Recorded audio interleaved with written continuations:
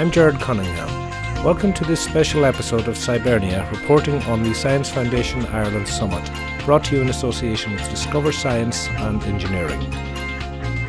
On Monday and Tuesday, November 14 and 15, I travelled to Athlone to the Science Foundation Ireland, or SFI, Summit. The theme of this year's summit is Shaping the Future Now, New Horizons for Science and Society. First, I spoke to the Director General of SFI, Dr. Graham Love. I'm in the Hudson Bay Hotel in Athlone with Graham Love, who is the Director General of the Science Foundation Ireland, and we're here at the SFI Science Summit 2011. Graham, perhaps you could start by telling me about what Science Foundation is and why it was set up. Okay.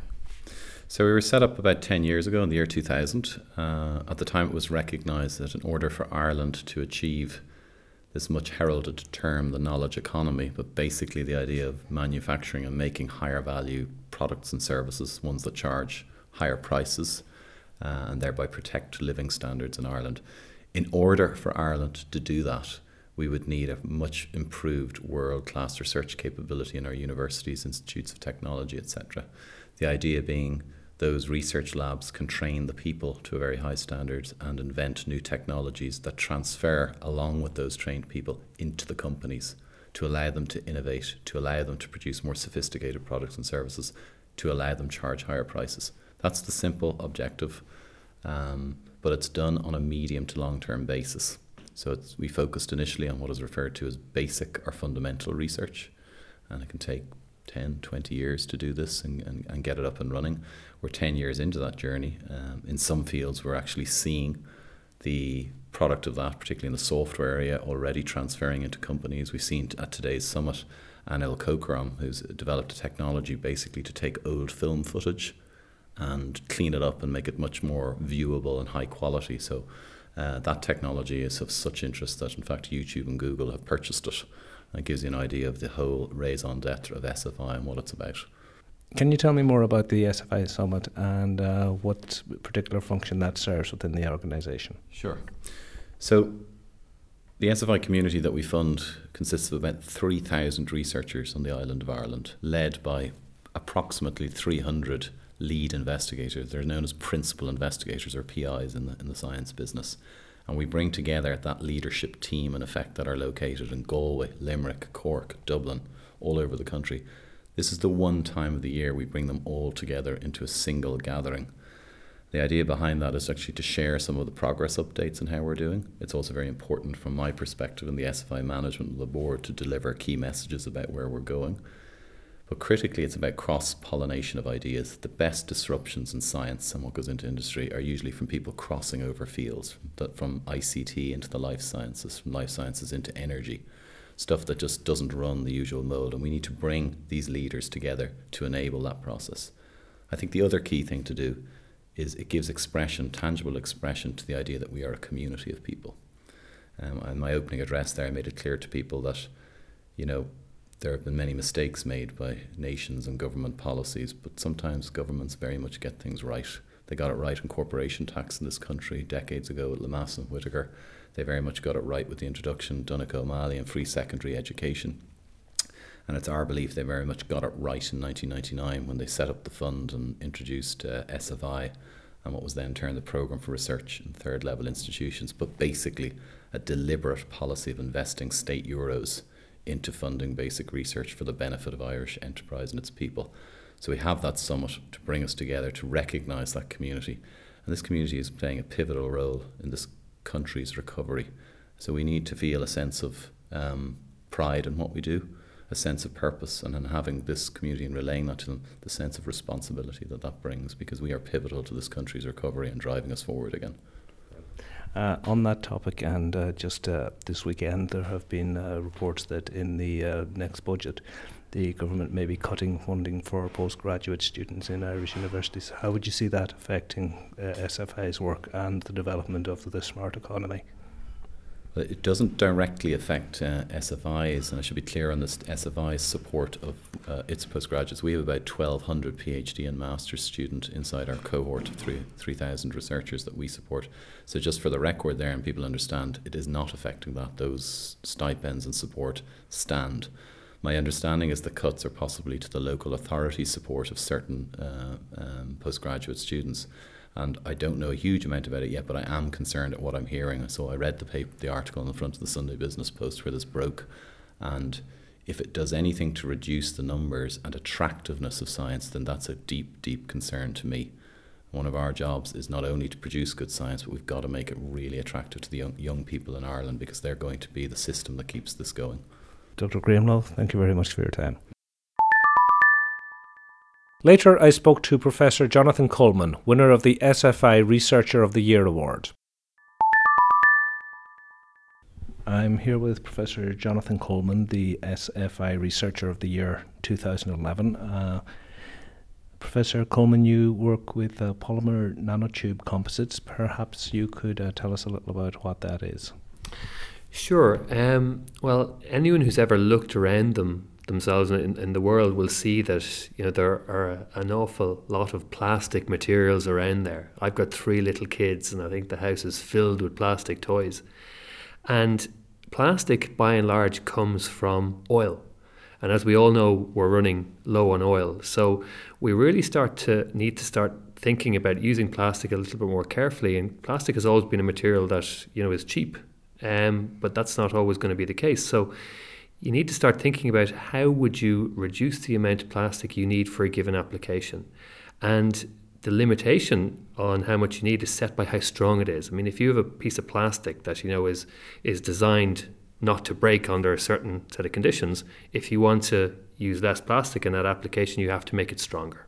So this is what we want to do. So one of the things we do is design nanomaterials that are very, very strong, and if put into a plastic at very, very small quantities, they can double or triple the strength of a piece of plastic. And that means that you need maybe a half or a third as much plastic for a given application.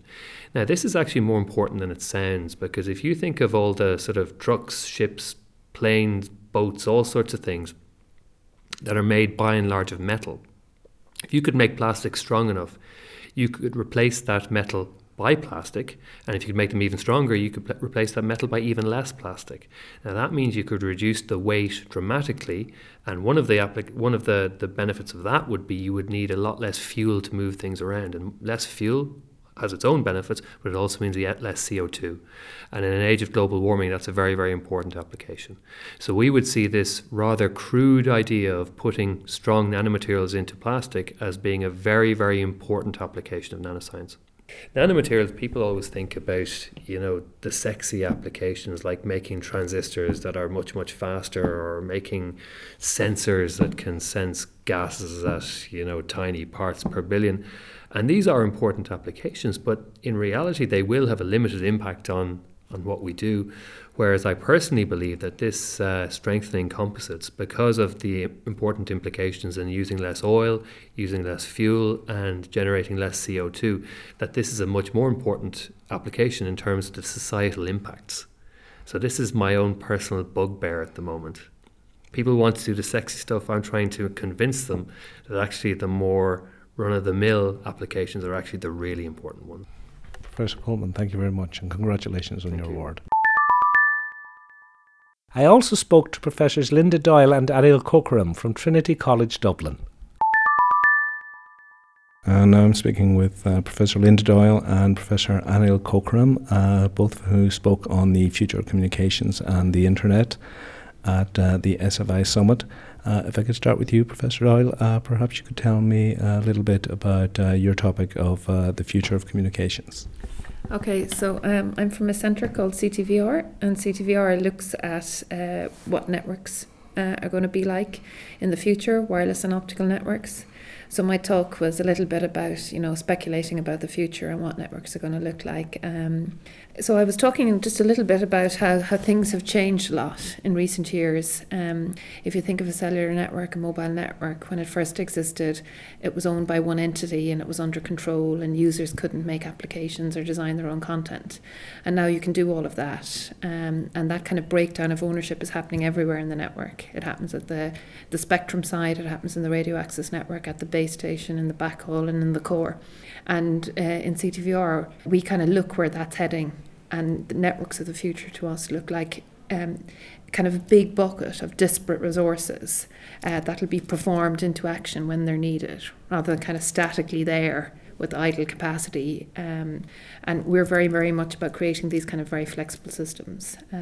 So we think about the big picture and the architecture and the infrastructure, and then we think about the flexible technologies that'll underpin that kind of a flexible network of the future. Professor Kokaram, speaking of content, which was mentioned there earlier, you were responsible for possibly content that a lot of people have seen. You received an Oscar from that, I understand.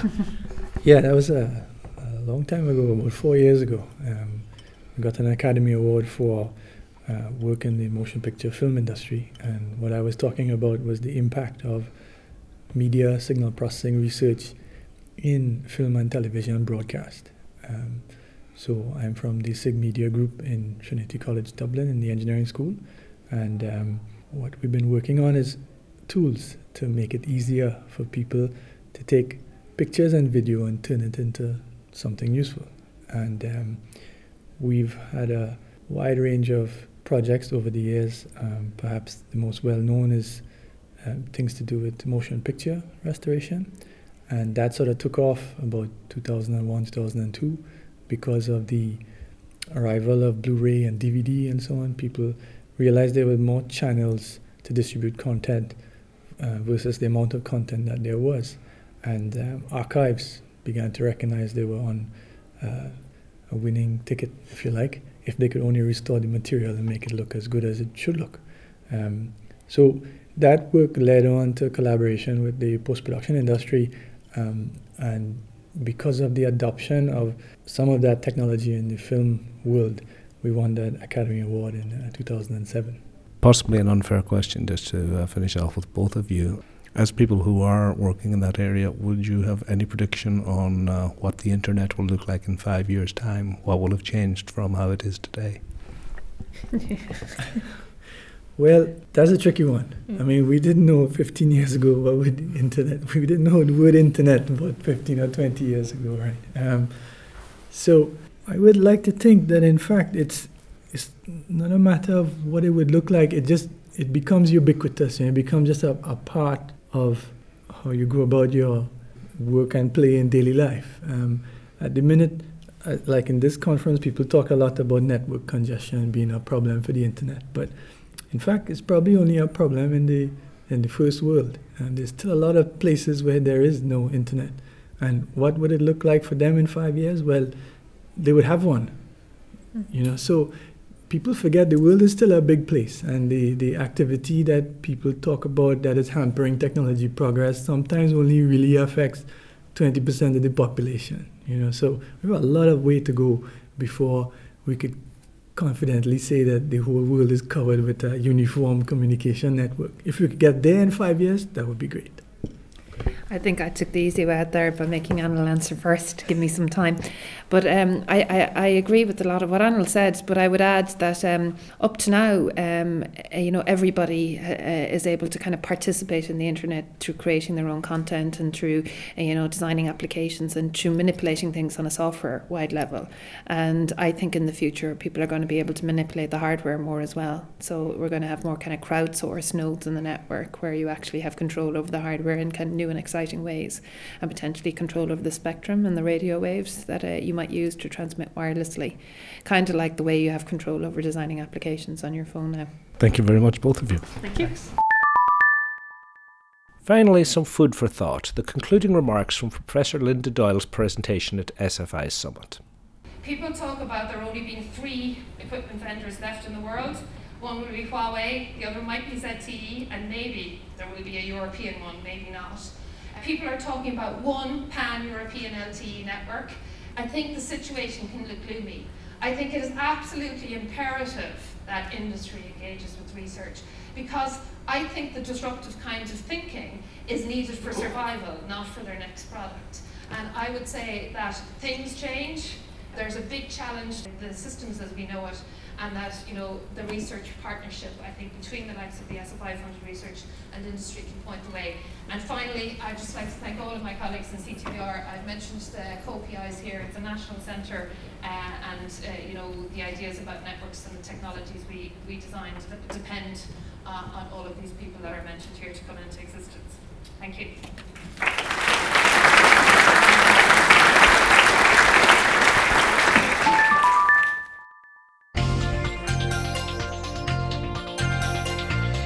I'm Gerard Cunningham, and this has been Scibernia, brought to you in association with Discover Science and Engineering.